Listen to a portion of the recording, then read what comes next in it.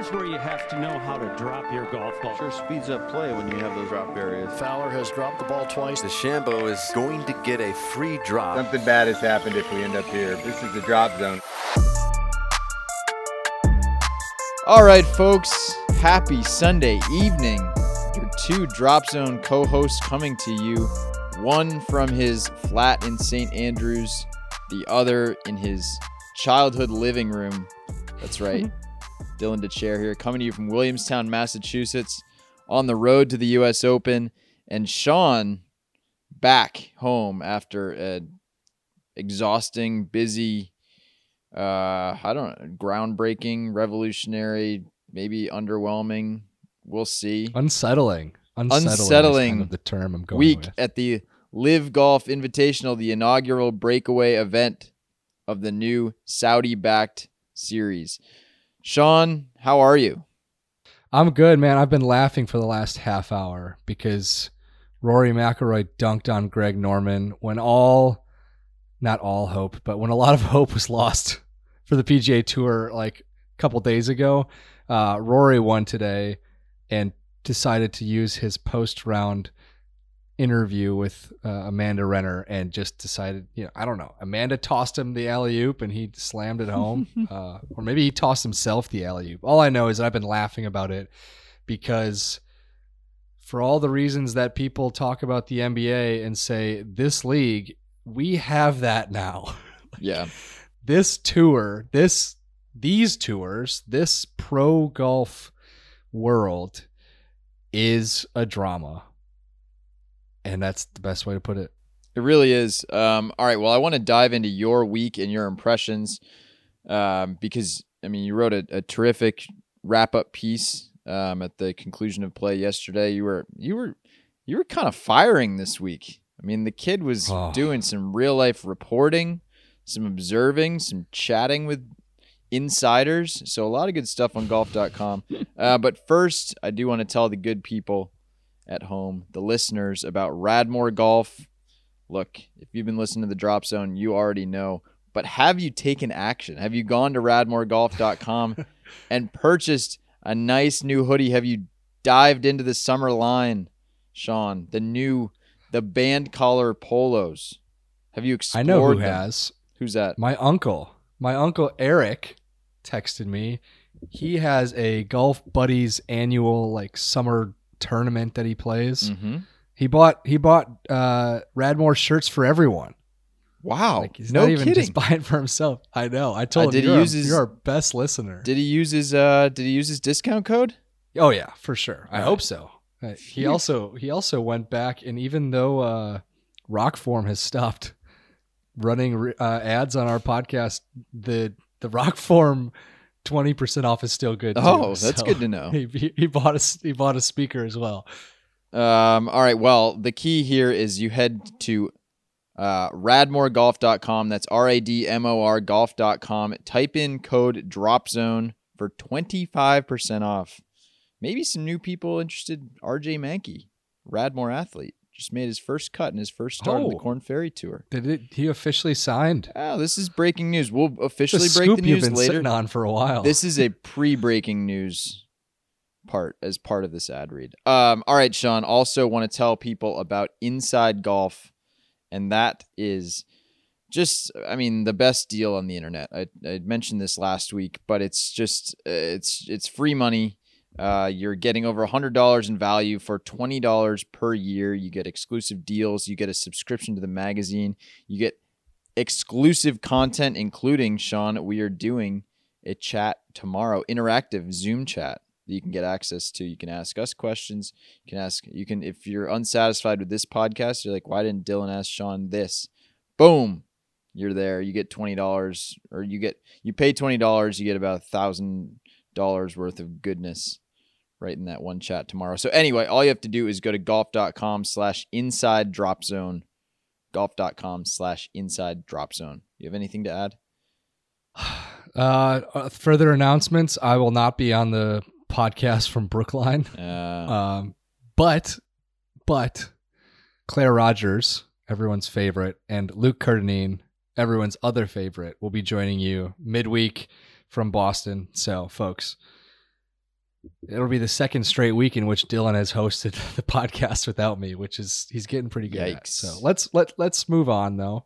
Let's talk about Liv. it all. This had to be the craziest week. I think you could call it the craziest week in golf history. Wow. That's a big could you name statement. I don't know. What like about it- like when it- the it PGA both- Tour broke off from the whatever? I get lost in the acronyms. Yeah. But there have been but some it could pretty be crazy like, ones. I guess what I'm trying to say is we don't know, I think right now, if it is. We don't know that it will be, but it might have been. I'll qualify it that way.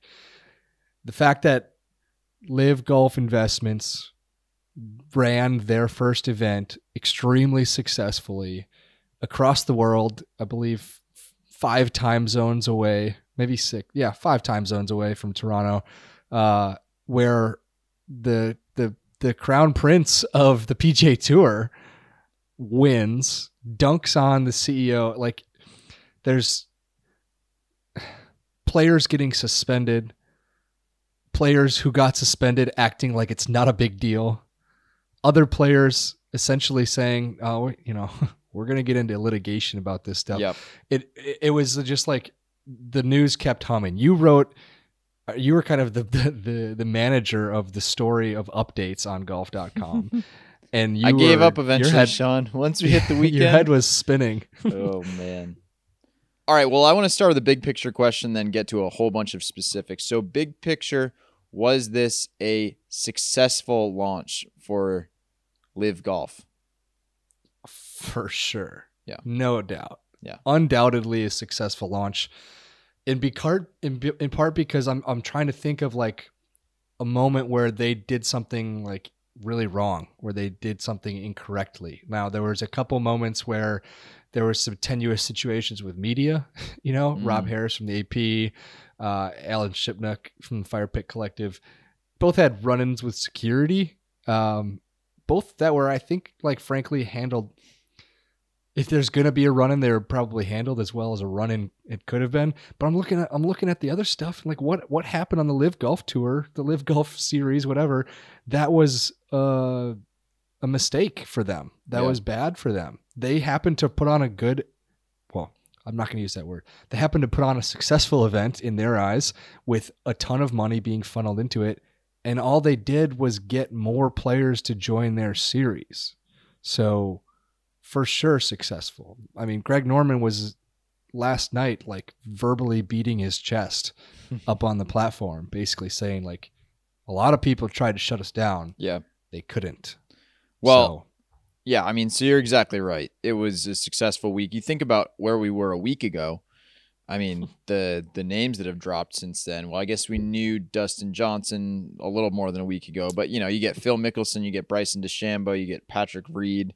The fact that Charles Schwartzel won $4.75 million on Saturday is not even, I don't think that that's necessarily a strike for or against the league, because you are going to have guys saying, are you serious? That guy? The guy who hasn't, been particularly relevant on the PGA Tour in forever, he is winning the equivalent of, 3 of whatever Rory just won. Yeah, that's why I would consider it, in terms of who matters here, who matters in this world are the best golfers in the world. Mm-hmm. It's a strike for Liv because a dude who hasn't won in 6 years won, and a guy who finished in second place took home $2.8 million. Like, there are, I don't know what the actual number is, but there's about 1,000 golfers in the world who are really, really, really good and who could play their way conceivably onto the PGA Tour. Which just means that there was 952 who thought, holy cow, Charles Schwartzel did it. Like, he's the one. That caught, like, if Dustin Johnson went out and won, if he won by 3 this week, and DJ took home the $4.5 million. Yeah. Everyone would have been like, oh, well, that's expected. But the fact that an unexpected dude takes home more money than a lot of people are going to make all year long, that's what they wanted to show, right? That's what their value is. We got all the money. Come get some of it. Let's do a little FAQ, and buzz through your week. First, Sean, how was the draft? You got a little bit of exclusive, sneaky reporter inside access to this draft. Was it cool, weird, exciting, anticlimactic? Yeah. Yeah, I think all of those things, honestly, because I think I texted you this. If I woke up like 2 years ago and was just like brought out of my coma at the Live Golf draft, I would have thought, holy cow, golf got extremely cool in some weird way.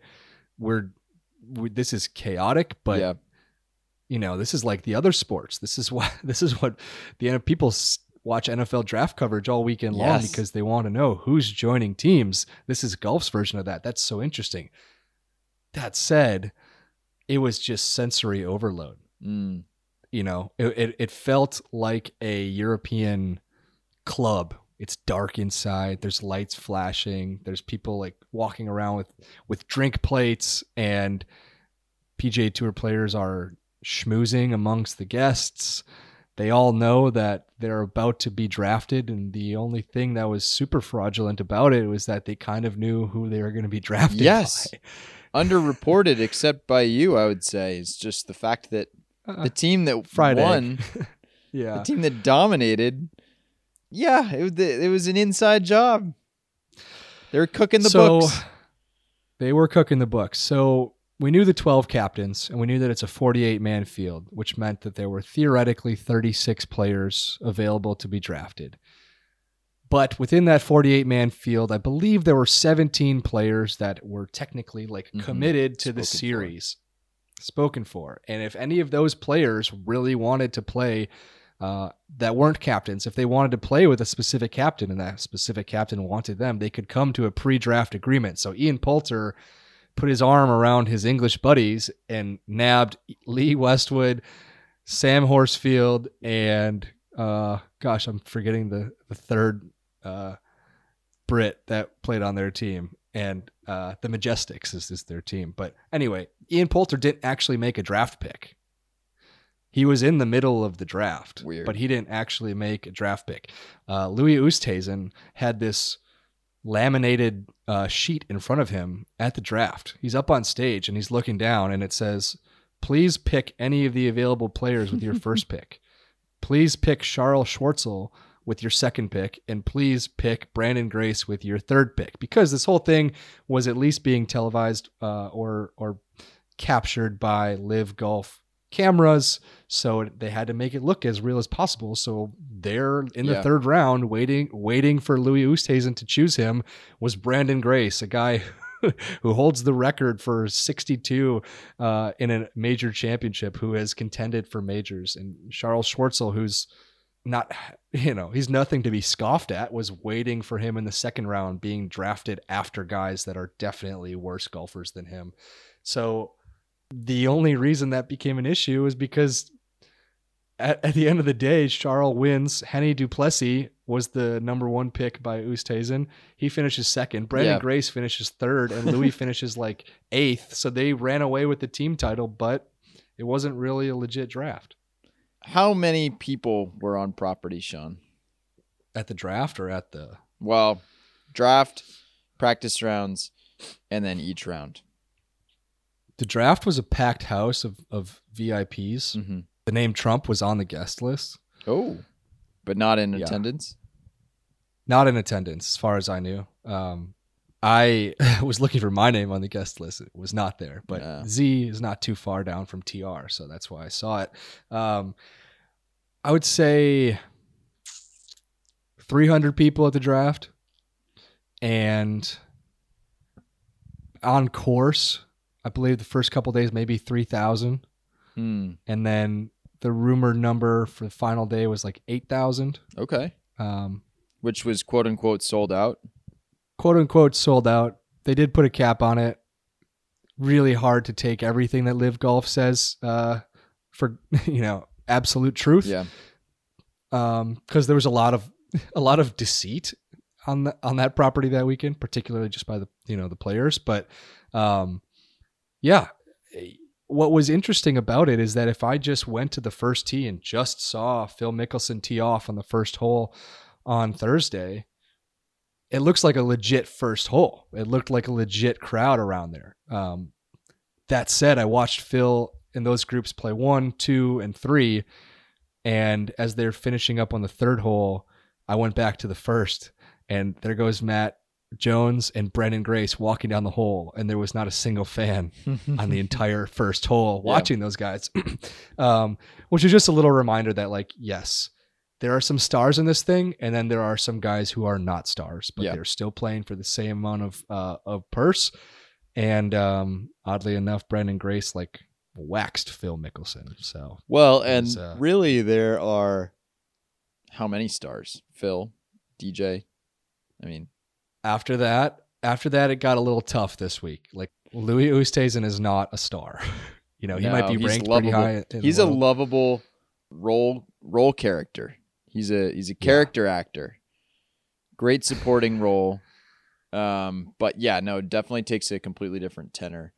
The thing to me about Liv is that, you referenced they're not quite being sure if they're telling the truth about certain things, which is it's well taken.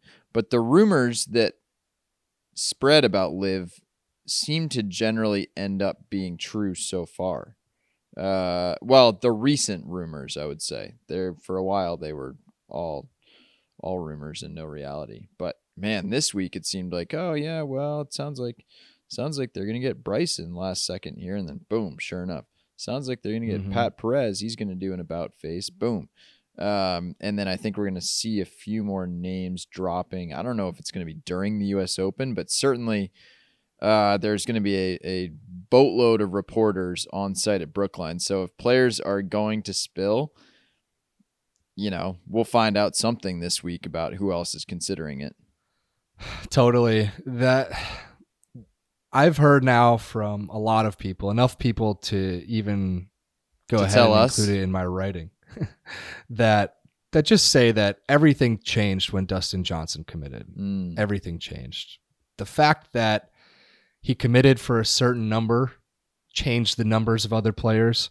The fact that he committed at all completely made Pat Perez interested. He and DJ are good friends. They talked about it on the broadcast. Pat Perez says DJ is 100% the reason why Pat Perez is involved.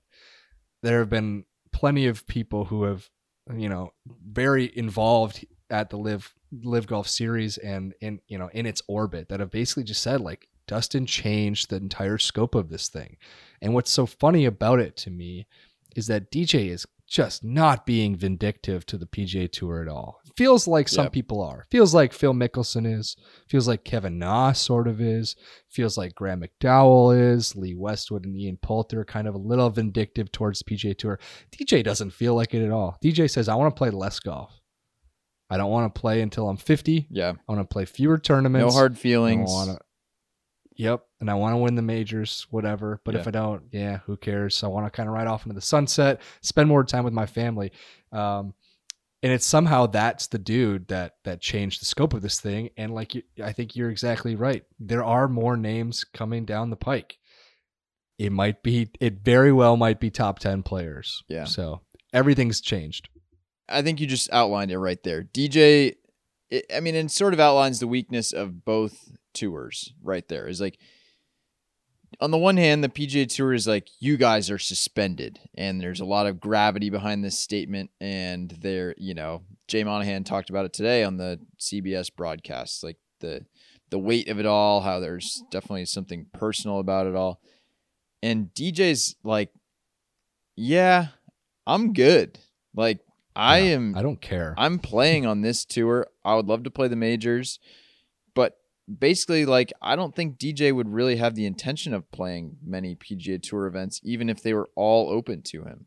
So yeah, that's pretty weird. On the other hand, the fact that most of these guys' stated intentions of joining this tour are like, yeah, I'm excited to play less and make more money and not really have to like worry about it.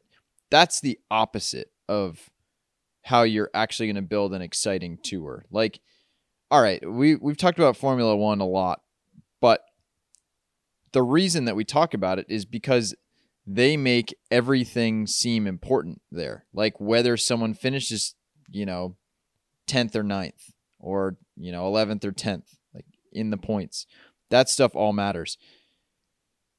From my early experience watching Live thrown on the live stream, nothing matters. Charles wants to win because he didn't get a big piece of that, whatever, $125 million signing bonus that some other guys got. But I don't know. The stakes are high monetarily, but it doesn't really come across. That's for sure. No, I was there for the beginning and end of every single round this week, and I did not care about a golf shot until the last one that went in. And that is going to sound to people who support this Live Tour as hyperbole. It's going to sound like I have an axe to grind, but Charles Schwartzel, he went out front and took like a 3-shot lead. I think he had a 4-shot lead at one point. The only time it was a 1-shot lead was on the 18th hole when he was cleaning up a bogey. And so I truly was not inspired to watch any shot because none of them seemed to have great, of course Hennie du Plessis wanted to win and not take second. Of course he would have made $2 more million. Of course he really wanted that. But did he feel bad for not winning? Hell no. Did Brandon Grace go right up to the lead negotiator of all the contracts at Live Golf when it had ended and bear hug the guy after he finished in third place? Yes, that's exactly what he did. The biggest embrace that I saw on Saturday was Brandon Grace going right up to the guy who negotiates all the contracts for Live Golf and just about pick the guy up off the ground, because there's a lot of people in the executive level and slightly below that level at Live Golf who have worked extremely hard to make this thing happen, to make it go smoothly. And it was a celebration. They were absolutely celebrating that they got to the finish line. And it really went off without a blip.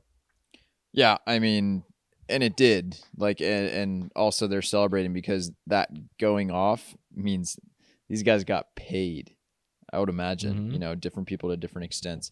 Let's talk about Phil Mickelson. Our man rolled in hot, on Tuesday, showed up, leather jacket to the draft party, instantly became a meme.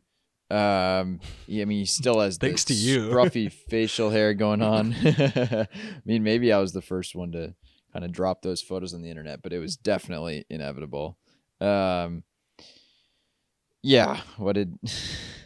Spencer Hall has really been dropping a lot of good ones. He posted every day. What did he say today? If you pretend to be a valet, it's not Grand Theft Auto.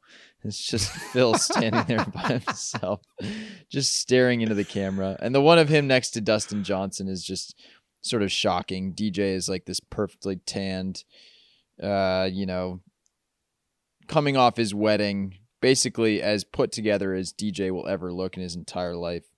And Phil looks different. What was your energy from Phil all week long?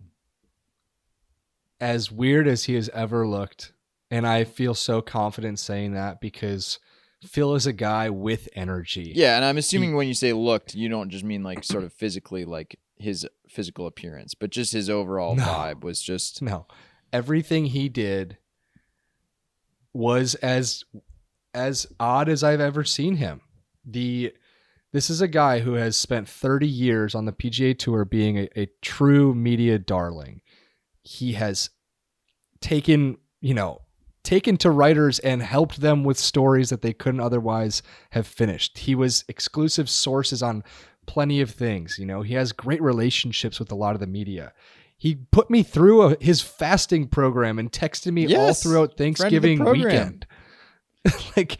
He has been that way forever. Yeah. And he showed up at Centurion Club with his aviators on and not another logo on his body.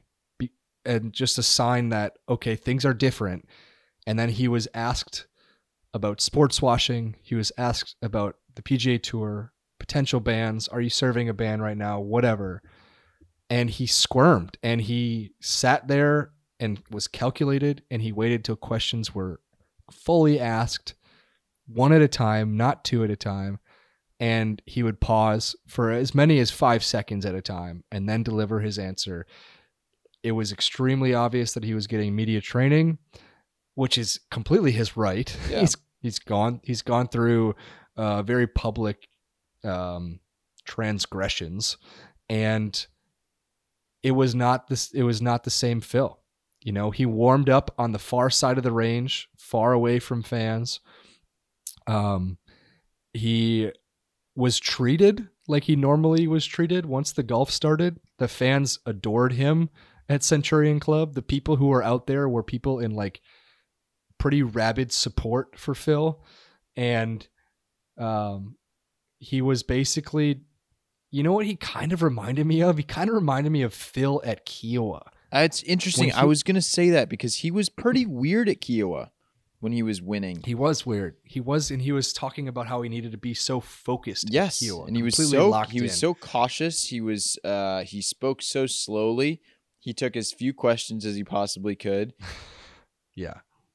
He was on a strange edge the whole week, but it really worked out well for him that week. Not as well this week. He was very much on an edge and shot 10 over par this week. But the moments where he showed the absolute most energy are when this guy, Majed Al-Sarur, showed up on the tee. It happened on the first tee. Those on dudes Thursday. Love each other. It happened on the third tee on Friday. That's the guy that Phil has been giving really, really big hugs to. And that guy is the head of the Saudi Golf Foundation. He is managing director of Live Golf. He is an advisor to the Public Investment Fund. He is, in a way, Saudi golf embodied. And does he have anything to do with Newcastle or no? Yeah, he's a new director of Newcastle. Okay, that's what I thought. United Football Club. Do you think there's a chance Phil's going to get on the pitch? He's just angling for the second sport this whole time. Phil's going to be playing left midi. Well, not like actually competing, but I would be, you know what, that's I would put it at even odds that at some point in the next 12 months or the next Premier season, Phil makes an appearance in the box at Newcastle United game. The weirdness of that is just that, you know, this entire thing is about money. It is for the players. It is about nothing more than that. I feel extremely confident saying that. They will tell you that it is about this invigorating format. It is about this, you know what? It's about the money and the schedule. It's both of those things, not just the money.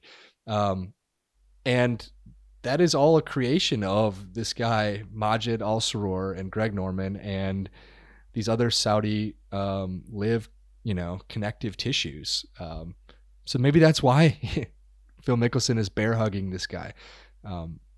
It was something I didn't quite understand the connective tissue of, because Phil's gone dark for 4 months. Yeah. But it was on display more than anything, particularly for Phil all week. What else should people know about your experience on the grounds? I mean, they're like just sort of sights and sounds type stuff. Sure. How were the fans? Because I saw really conflicting reports about that. I know you mentioned the number of them, but there was some enthusiasm for Phil and DJ, but then there were definitely reports of kind of a sleepy vibe. Like, were they into it? Yes. Where the fans moved in like groups, they were very into it. Yeah. And I think if they opened this thing up to more fans, more probably would have come. And so I would expect more fans at the events in the States for Live Golf. Did it like on the opposite end of the property? Like, was anyone going out to the 14th hole? Yeah. As play started? Hell no. Yeah. 14th hole was extremely as basically as far away from the first hole as you can get. There's a reason they drove players out there, because you ain't getting there on your 2 feet. I didn't even make it out to that corner of the property all week long. I was going to say, yeah, So, you were one of them. The shotgun start, like, it's hard to draw conclusions on what LIV will be in terms of fan engagement based off of just this, because it was the first one, because it was at a course that really wasn't great for moving around. But I think that they were happy to be there. There was no protesting of anything. Like, again, this is probably the biggest golf controversy that has taken place since I was on the beat. And I was expecting some people to show up and maybe protest. I didn't see any of that. No one is yelling, blood money or anything like that. I could see that happening in the States. I could see that happening in Portland, the next LIV event.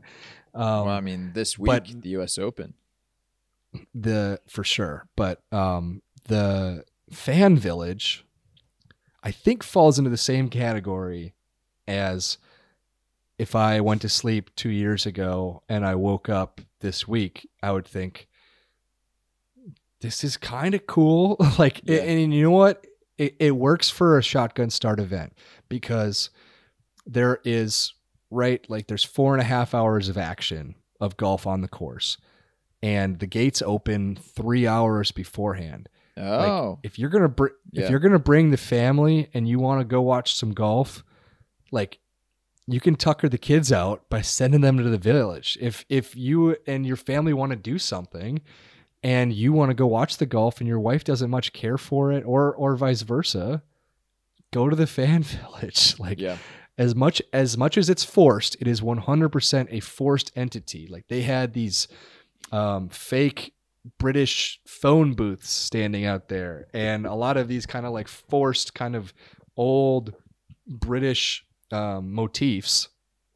As much as that felt forced and cheeky and cheesy and whatever, good for Instagram. Good for Instagram, and people gravitated toward it. They couldn't not. At some point, there's a DJ on a hill playing music, and you're going to kind of walk that way because you want to check it out.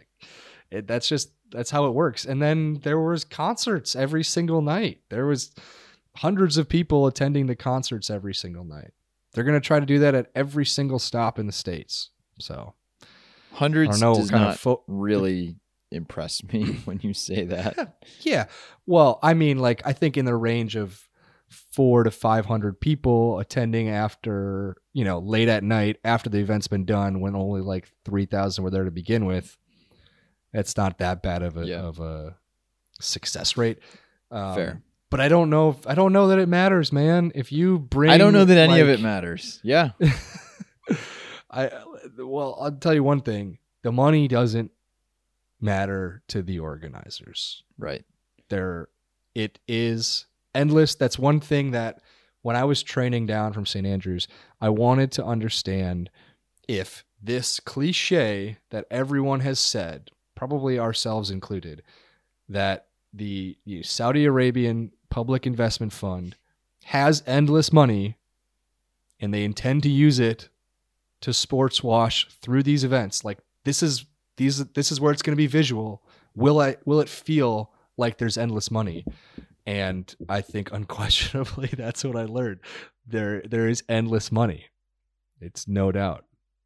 I don't want the last 35 minutes of what we discussed to necessarily make it sound like you and I are in great support of this thing, because just because an event was pulled off. No, I don't think it necessarily sounds that way.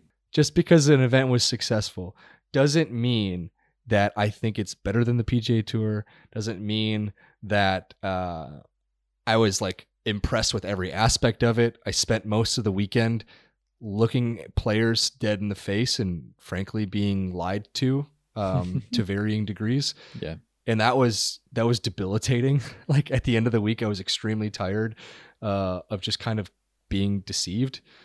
So I think that's a heavy price that these guys are paying for their I agree. massive amounts of money. I think there's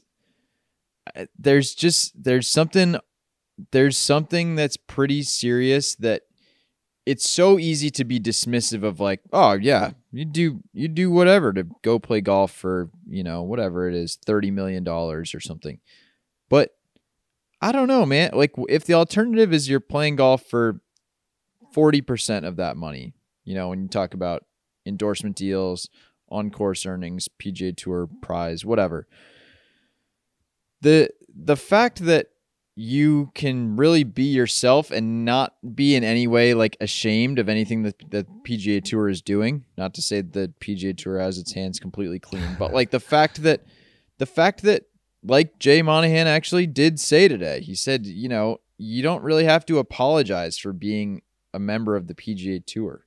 And the fact that suddenly these guys are just in the crosshairs of kind of everybody, that they can't really be themselves. They can't really, be honest. They have to pretend that all parts of this thing are a certain way. Like the argument began about free agency and independent contractors, and that's been a lot of the discussion. And ironically, it's these guys that seem to have lost a lot of their ability to speak out. Yeah, you're no longer independent. If Sergio has a bad day, you're just a contractor. He can't go shred the course, shred the organizers, etc. Like you're in it, and if someone gives you $50 million, $100 million, that means that someone has given you're an you employee $50, $100 million. There is a debt there, whether it's literal or just sort of implied. Like you owe that person something in return. There's no such thing as a free lunch, Sean. There's no such thing as a free start to the Live Series. What was clear, though, is that it became easier and easier as the week went on for these guys to band together, to feel emboldened, to look right back at the press and say, no, I don't care about a ban. You can't ban me because I've resigned. Yeah. Make me ineligible, that's fine, but I'm not suspended. I'll tell you that much. I'm not suspended if I'm not a member. So it became clear that they could say what they need to say. But this is event 1, right? Event 2 is in Portland. Event 3, I don't know where it is. Don't exactly know. That's all right. Eventually we're going to get to the Trump Chicago, the Trump part of the schedule also, which is really going to accelerate the everything in this goddamn world, Sean, has become just a partisan divide, and it's such a shame. But somehow this thing is going to end up being the MAGA league, and it's just a weird road that we're going down, and it doesn't really make sense that any of this is turning out this way. Well, but that might be getting out over my skis with that. But that's kind of how this is starting to feel. I don't think you're getting too far out over your skis. I think it will, oddly enough, happen. Like those events are going to happen during election season. So there's that too. Yes, the Doral event is right around, what is it, just after midterms? It might be before. Maybe just before. I remember you wrote about that one or the other. We really are just getting started. And, I don't think the people from Live will be listening to this. But if they are, they're not going to like this comparison. But I couldn't help but think, when I woke up this morning after seeing everything happen yesterday, seeing the ceremony, which was like a joyous celebration, more so for the employees of the organization than even just the players. I couldn't help but think that I was, and I've already shared this with you, so you won't be surprised, but I couldn't help but think I was in a villain's lair watching them go about their business, thinking that they cannot be beaten by Superman or by Batman. Like I think the comparison I shared to you is like that like dark layer that Bane had. Yeah, where it's like under the sewers. Like water. Yeah, that's what like I felt Gotham. Like I was seeing is Bane. Batman's back is broken and he's down and out, and Bane thinks that he's down forever.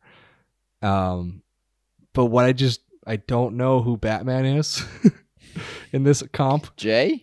But I think we're like early in one of those type of movies where it's like, hey, if there's a villain here, Well, the bad guys are currently winning. Yeah. All right, a couple things, Sean. One, just sort of based on talking points that people have that are either pro-live or sort of anti-narrative. One is sort of what you just mentioned. Competition is good, and I'm intrigued to see if that's true, because it's possible that it is. I mean, the Canadian Open certainly got a little more juice because of the backdrop that Liv gave it. And the other thing that I just want to talk briefly about is people really have the sense that the media is in the bag for the PGA Tour. And I guess I would say that's kind of true. Like, and probably in a way that it should be. That's not to say that the media is pro PGA Tour necessarily. Like, I think that the media is more critical of the PGA Tour than your average golf fan. I mean, we've talked about ways to revamp and re-up the PGA Tour in all kinds of different ways. But I think being for the PGA Tour just essentially means that what we have watched in professional golf for our entire lives has mattered, and that what Tiger Woods has helped set up as Tiger Woods and Phil Mickelson have helped set up as, one of the major sports in America and around the world, that stuff has mattered. And that these tournaments that have a certain tradition and legacy, and God, I hate using those words because it just sounds like stodgy golf stuff, but it's like, all right, if you suddenly have a bunch of NBA players playing for a new championship and it's not the NBA championship, suddenly you're like, well, wait a minute. I kind of liked that we were all invested in that thing, and it meant something to us because we knew it was going to come around every year. Like, I think the media is pro PGA Tour because we have written about the fact that this stuff matters, and we know that it's important to people. So I guess that's why the status quo is comfortable, and it is maintained. Like, it's been maintained because it makes all the right sense. I think Michael Bamberger, former colleague of ours, has been frankly, he's been sharing some great thoughts about this whole thing on the Fire Pit Collective podcast. Not to shout out a direct competitor, but anyways, I think Bamberger's been sharing some pretty interesting thoughts on just how much people were supposed to grow up with dreams of being on the PGA Tour, and then getting there was something that was never guaranteed, and it was an accomplishment to get there. And then getting that first win was this incredible accomplishment that you worked through grinds. Like Max Homa. Think about Max Homa's rise. Max Homa was struggling like hell to get onto the PGA Tour. A lot of PGA Tour success stories have included players that said they thought about quitting because they couldn't afford it. Yeah. They couldn't afford to miss 3 cuts out of 4. Like, they didn't have the money flying in. And frankly, they had accepted that they didn't deserve the money flying in because they weren't playing good enough. Play better is always the line. And that's how you create these long stories of people like Max Homa, NCAA champion, who worked for years and years just to get into a spot where he could become a PGA Tour champion.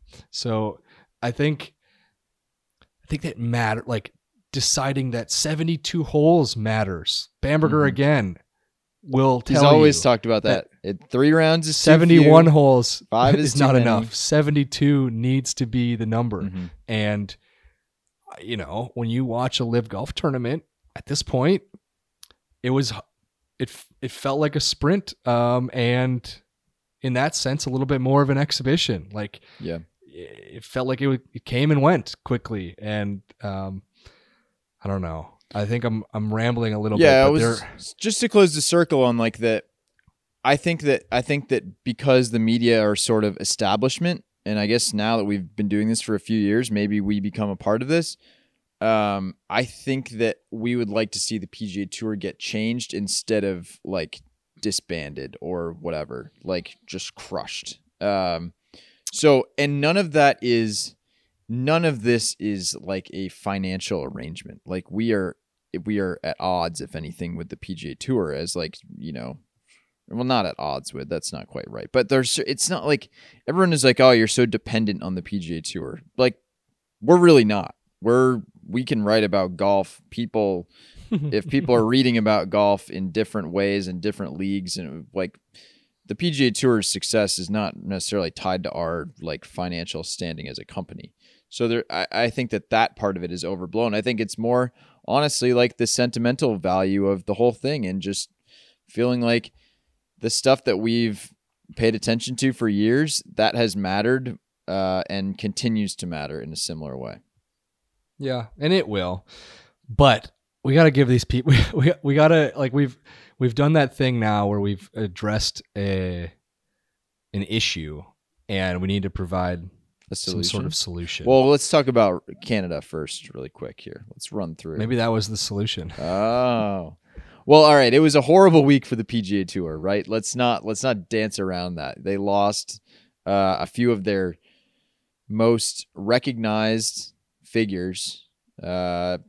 No one that is at the peak of their game right now, I would say. Nope. I think not a single one.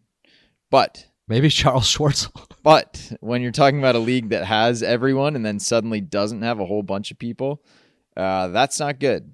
And no, it answered in the best possible manner. And by it, I mean Rory McIlroy. I mean Justin Thomas. I mean even our silver medalist this week, Tony Finau, who now has a few top fives in his last 5 starts after kind of disappearing for a few months. So, Sean, I think that this week was particularly good because it showed the passion of all 3 of these guys in the final group, Rory, JT, Finau, as they were battling it out on Sunday. They all made a bunch of birdies. The worst score in that final group was 64. Talk about cooking the books. The crowd. I mean, yeah. If you're a conspiracy guy, I might be. PGA Tour rigged. You kind of get that trending, maybe. No, but seriously, the fact that these guys cared as much as they did, and the fact that the crowds in attendance cared as much as they did, that elevated the entire experience. From a viewing perspective, we know the PGA Tour is not always this good, but that we had 3 blue chippers battling it out down the stretch. They were all within 1 shot with 2 holes to play. That is pretty dreamy. And then for the absolute tour king to come out on top, Rory McIlroy, it sets up what is yet to come, because what did he say right after he won, Sean? He was asked how much this win means, right? That's kind of the classic win post victory question. And he said, 21st career tour win, one more than someone. Yeah. That someone, of course, is Greg Norman. Rory did not say his name. He would not invoke he who should not be named. PGA Tour's Voldemort is basically Greg Norman at this point. And he said that was extra incentive when he was alerted to that he could pull that off today, and he really wanted to make it happen as a result. So, yeah, it wasn't enough that Rory won in front of more fans, that Rory won, period. It was that it needed to be said. It needed to be said by the PGA Tour's actual leading voice. Like, we might think Rory is the leading voice, but Jim Nantz is the voice. Jim Nantz went on the broadcast Saturday and said that that these guys had been, they've betrayed the tour. A betrayal, actual words with weight, Jim Nantz. And then Rory's play had a lot of weight to it, and then he dunked on Norman, and that felt a lot like a much bigger slap in the face than what Jay Monahan put in the letter suspending players. So I wrote, Dylan, oddly enough, like in one of the final paragraphs of my recap, that this whole week, the last few months, has all been about actions and reactions, and they haven't been equal.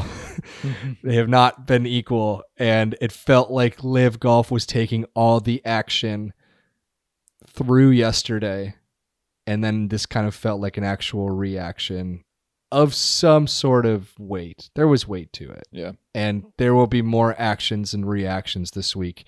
I'm curious to see if the USGA will say anything. We had Mike Wan on this podcast 1 week ago. 1 week Mike ago. Wan Mike Wan week ago, and he could not have been more in support of Jay Monahan, the PGA Tour commissioner. If you haven't heard that interview, just scroll down your podcast feed and check it out, because that was the answer that stood out to me. He said, for one, he kind of brought up Live Golf and then decried it by saying, I've seen 100 PowerPoints like this. That was a little over dismissive, I would say, calling Live Golf a PowerPoint presentation.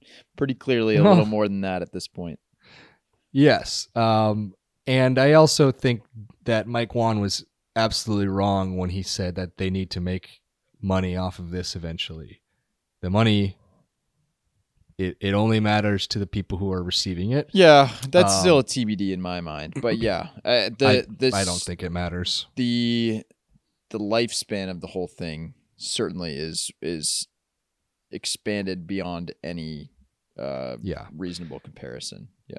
But anyway, Mike Wan is going to have a press conference on Wednesday. He's going to have seen Phil Mickelson show up on Monday and say probably a whole lot of nothing. And Mike Wan will also be asked, like, what are you going to do in the future about this? Yeah. Because you are one of the stakeholders, and the PGA Tour clearly can only do so much. The majors matter. You're the first one to discuss it. What are you going to do? That's honestly more of an interesting presser to me this week than Phil Mickelson's. Interesting. I just want to see the proxy wars here, Sean. We've got Jay and Greg, sure, but they're never going to meet up. We're going to see Rory and Phil in the same locker room. We could see them in the same tee time. Who knows? Holy shit. There's no way. They put Grayson Murray next to Kevin Na in the locker room already. The USGA would not put Bryson with Brooks last year, even when they had an out because of the last 3 U.S. Open champions. They had a chance to do it, and they didn't do it. There's no way they would do that. Here's what's weird.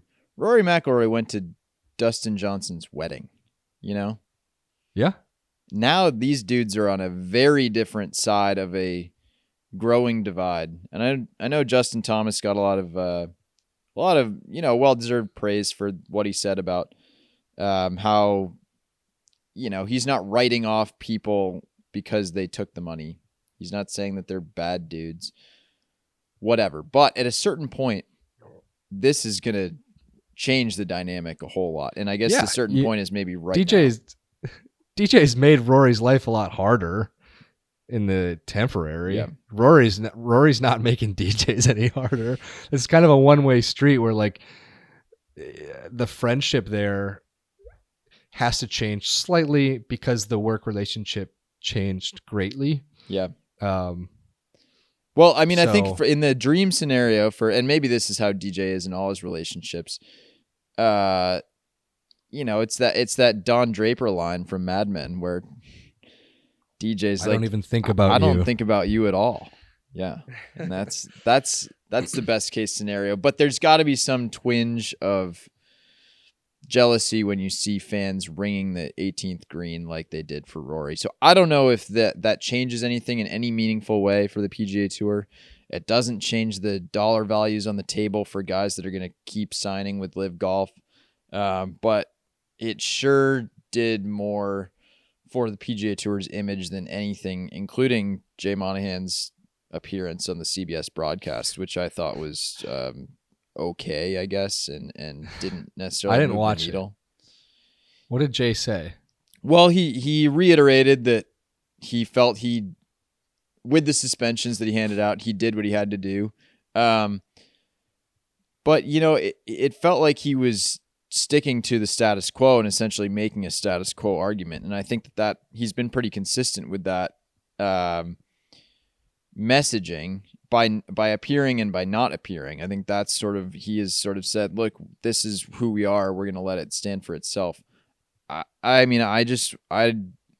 want to see a little bit more action. I don't really like that complacency. Yeah. I would love to see the PGA Tour answer with like look, we're working hard to juice up our big events and make them even bigger, because that's where Liv seems to have found some sort of competitive advantage, is like, let's make these things a party.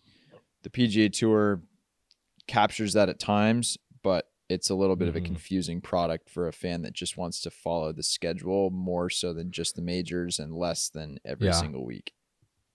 Now, you and I understand the PGA Tour's structure, its organization, its value, its assets. Might be giving me too much credit, but yeah, go on. Well, we understand it a lot more than the people probably listening to this show. Not to discredit them, but this is the thing we live. A lot of lawyers every listen single to this day. show, Sean. A lot of lawyers. And we should tell people the kind of, like, what bullets does Jay Monahan have in the chamber? What things can he use to make the PGA Tour, the status quo, a place that people wouldn't want to leave? A place that people, if they were suspended from, would be upset. Yeah. And not okay with it. Well, I've heard this kicked around a couple times. They gotta see if they can put Tiger to work. Interesting. Right? I think DJ Pahowski said it first, and Bamberger definitely said it. Bamberger said, make Tiger your commissioner of competition. Get him involved in, like, making what matters on the course, like, pass the Tiger test. Get Tiger involved to the mere extent of a 3-tweet thread that says, this other tour stinks. Yeah. Tiger's word is truly, truly valuable. It is the reason that Rory and JT put their hands to their head and salute for Tiger. Like, it is one of the most valuable things in all of golf. And Tiger's kind of just said a few things at press conferences this year when really we just want to know how he's feeling. We don't care for his thoughts. Tiger, you need to volunteer these thoughts. If this is going to be a turf battle, yeah, we got to hear from our best soldier. Is Tiger interested in having this role? I think things have gotten so real in the last week that he has to have some sort of interest. Tiger Woods, man, maybe if he wants the 83rd victory, he said, y'all can go to Live. I'll just get out here and slap it around and get that tour record.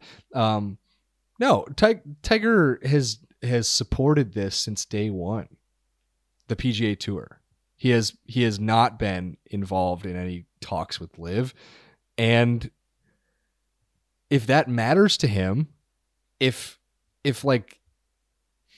his legacy aligning with the tour becomes like a second thought in the world of pro golf because suddenly we've pivoted to 54-hole tournaments. I don't know if that's like a ridiculous thing to say. Like, he should come out and speak about it, man.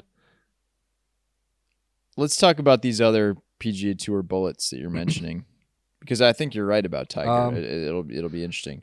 I mean, a lot of it's money related, right? It's actual PGA Tour purses. Obviously, if Jay can find some more nickels between the couch cushions, that would be helpful, especially for some of the bigger events. But also, it's control of some of these PGA Tour pals, some of the sponsors, your Grant Thorntons, your Optums, your Rocket Mortgages, these companies that seem to glom onto certain tour stars, and some of that happens through the PGA Tour. And then you see when they leave, RBC is like, sorry guys, we're good. So there's definitely that. The schedule needs a change for sure. The tour is working on that. They're trying to create a fall series where the best 50 players in the world the top 50 players in the FedEx Cup will compete. There will be team aspects to it. There will be big purses. It'll be an international series, and there will be no pressure to play the other PGA Tour events, the Sanderson Farms, the Houston Open, the whatever, I forget other events. Jeez, so dismissive. Good people at Sanderson are going to be upset. You know what? Well, I'm just as dismissive as the other top 50 people in the FedEx Cup. Here's the thing. You finish. The tour is working on the schedule. Yes. They don't have the freedom, the autonomy, and the contract freedom, to do it quickly. Like they cannot do it quickly. Events are locked into a certain week of the year. You're right. A lot of that's difficult, and it would at least take a ton of extra work and renegotiating to change some of those details. If Liv wanted to change its schedule tomorrow, it could. Yes. If they wanted to change their purse by a factor of 2, they could. That's the thing. It's like a big business competing on like with a niche business only in that niche business's little corner of the market. It's like sometimes it's a little bit harder to compete with something when they are so nimble. Liv is nimble and loaded. Sean, I don't remember much from the 2 economics classes I took in college, but I do remember a little something called leapfrogging, and that's kind of where like your existing institutions can hold you back. And I'm thinking of it as I look down at my laptop keyboard, where the letters, for some reason, are not in sequence. I think it's something having to do with the typewriter. Can't remember why. But at no point is it going to be convenient to redo every single keyboard to just have them in order A through Z, because everyone is so used to this way. But Dylan, I'm so glad you brought this up. Do you remember I wrote a column about active inertia? Mm-hmm. Remember that? Yeah, I sure do. Yeah. Spelled this whole thing out in various ways a couple months ago, where it's like it is extremely hard to turn around a cruise ship. Mm-hmm. It's super easy to turn around a speedboat. Yeah. Might not have as many people on board. People might get tossed off a little bit easier, but it's a lot easier to turn that thing around and pivot. We're getting deep in the analogies. It's only fitting that Tiger Woods is not going to be there this week, because this is, in some ways, the really weird extension of the PGA Tour that he has built. It's almost like he helped build this thing up to the point where, he helped make guys millionaires, and now I can't do it anymore. he helped make guys so much I can millionaires, do. and now their status raised to the point where they're going off and getting paid tens of millions of dollars just to appear, because now they have, elevated to that status. The PGA Tour that Tiger built has now exceeded even the PGA Tour, and Phil Mickelson is his arch nemesis, is partly the guy that did it, and some of his disciples, Bryson DeChambeau, Tiger's buddy, his practice round pal. That's why this thing is like a superhero movie. It's weird, Maybe and there's Tiger's a lot of twists and turns and awkward dynamics to the whole thing, and it's going to be pretty entertaining to follow, to see. I think none of it's simple. I guess that's my overarching takeaway. None of it's simple. The Saudi stuff is not simple. There's an interesting read actually on golf.com today where Josh Sens talked to an ethics professor about, whether you should feel good or bad about rooting for these people, rooting for Phil, watching the Live Tour in general, and how that aligns with your morals. That was pretty interesting. And the people saying, "Oh, what about China?" It sort of addresses some of that stuff too. Yes. You can't explain it away with one thing. Yeah, that's what I want to say. I interrupted you, but like my mentions this entire weekend were filled with people trying to explain this complex beast away in one thing. Well, Dylan, if you were paid 3x to be a writer for, fakegolf.com or something like that, why wouldn't you take it? Yeah. Well, it's like, it's not as easy as something as 3x a salary. It cannot be. If you want me to break down the checklist of why it's not, we can, but it cannot be explained away as simple as competition or purse sizes or finding their market value. It can't be. And if anyone that listens to this podcast wants to slide into my mentions, be fine. I won't be paying attention. I won't be paying attention to you. Yeah, I mean, I think that there's $40 million and there's $40 million, and there are complications to different sources of money. And even taking the morality argument out of this, there is a certain hassle and awkwardness that comes to, taking this money. that comes to being involved in the new league.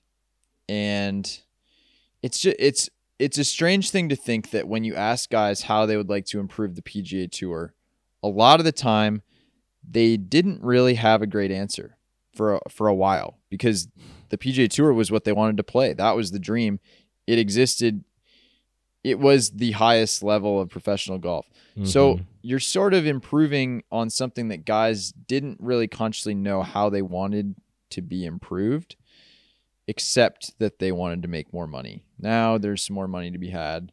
It's all come full circle, and you can toot your own horn if you want to. What's that? Well, the work that you did this week from a long. I wrote about the Premier Golf away. League. Man, if you're not sick of reading about the Premier Golf League, I chatted with our pal Andy Gardner at the PGL. I don't know if he's our pal, but he's a nice British bloke with a very clever idea for improving professional golf. I mean, where I have continued to stand on this thing is that if there's an improved version of the PGA Tour with a bunch of elevated events, and maybe, Sean, the Toronto market showed that the Canadian Open could be one of those international events that deserves elevation. That's the best path forward that preserves some of the things that people already love about professional golf, and also makes it so that some of these things are really mega events, and the rest is just good stuff for sickos or for things for people to tune in on Sunday afternoons. So we've gone pretty deep on this podcast, but that is what I would discuss as the last asset, the last bullet. Yes, I'm glad you brought it up, because I was going to bring it up. You go ahead. Well, mainly, like, I see PGL involvement as an addendum to the PGA Tour dropping its 501c6 nonprofit status. This isn't as, I don't want to simplify it because it cannot be simple, but it cannot be as daunting as something completely new, because other pro sports leagues have gone down this path and have showed Jay Monahan exactly the issues you would have to deal with in order to pay all these taxes, but also have different injections of extreme wealth and private equity money, which is what your boy Andy Gardner is promising. Mm-hmm. Equity that could help compete on some elevated level with the Saudi League. And so I see those things kind of hand in hand. Maybe it's he's got two guns in his hand. He's got two chambers and he just fires them off at the same time. But yeah, I mean, there could be a future. If you look at Live Golf and having players wear like team hats and whatnot, like these are really like our fake teams that they just kind of created out of nowhere with fake mottos and kind of bizarre, clip art logos. Wait, quick sidebar on this. Are the teams staying the same? Do you understand this? No. Well, are they redrafting them? Like, yeah. Every week? Well, not every week. Every tournament? The Majestics will stay the same, and according to Louis Oosthuizen, he would love to keep Henny Duplessis on his team, but Henny's got to work through some visa ishes before he can get to Portland. This is anarchy. This is what some of those people with horrible college football takes think that NIL is. Anyways, I've talked to people at the tour. I've read enough about what a nonprofit can and cannot do. If you drop the status, you can have people walking around the RBC Canadian Open wearing RBC team gear with McIlroy streamed across the back, because RBC has bought in to own a team, a franchise, a golf franchise. And you know what? Their first overall pick, the dude who keeps winning in Canada, Rory McIlroy, you're on our team. We're going to pay you a ton of money. Rory, you're going to make more money than you could have ever imagined on the PGA Tour. The PGL format is going to shrink the schedule. There's still going to be plenty of events for guys on the Korn Ferry Tour, guys that are ranked 100th in the world. But there's going to be an injection of money because people are going to buy up RBC squad shirts in the same way they buy up Liverpool Football Club shirts. Like that's the dream. It is, it's sick to think about. In the same way that, again, back to F1, you would probably get a Callaway team and a tailor-made team, and you'd have some of the other teams would source equipment or guys could probably stay independent, but people would get on board with versions of that. But yeah, the Fireballs, I don't know. We'll see. Maybe I'm wrong. Maybe that's going to catch on, and I'm just really not giving it time. And clearly there is an appetite for some of this, but I think that there's a way that the PGA Tour could do it even better. For sure. That I would say is Live Golf put itself out there in a very corny way. Like, they elevated this team thing that they didn't have to do. They could just host invitationals with individuals, but their thing is like trying to make sure that they are recognized as a team competition as well. 25% of the purse goes to the teams, and in order to do that, we got to force these team things out there. We got to have 12 captains doing this kind of like extremely hype hoopla draft, and we got to force Martin Keimer into captaining the cliques. Yeah, and who even knows if Martin Keimer is going to be able to play all of these events. Martin Keimer is going to maybe be the center of a battle between the DP World Tour and its members. So that was the hokiness of Live Golf that I felt is a weakness, like a place where they could be exposed, is the fact that they had like 20 to 25 word explanations for Stinger's GC and Majestic's GC. I saw that.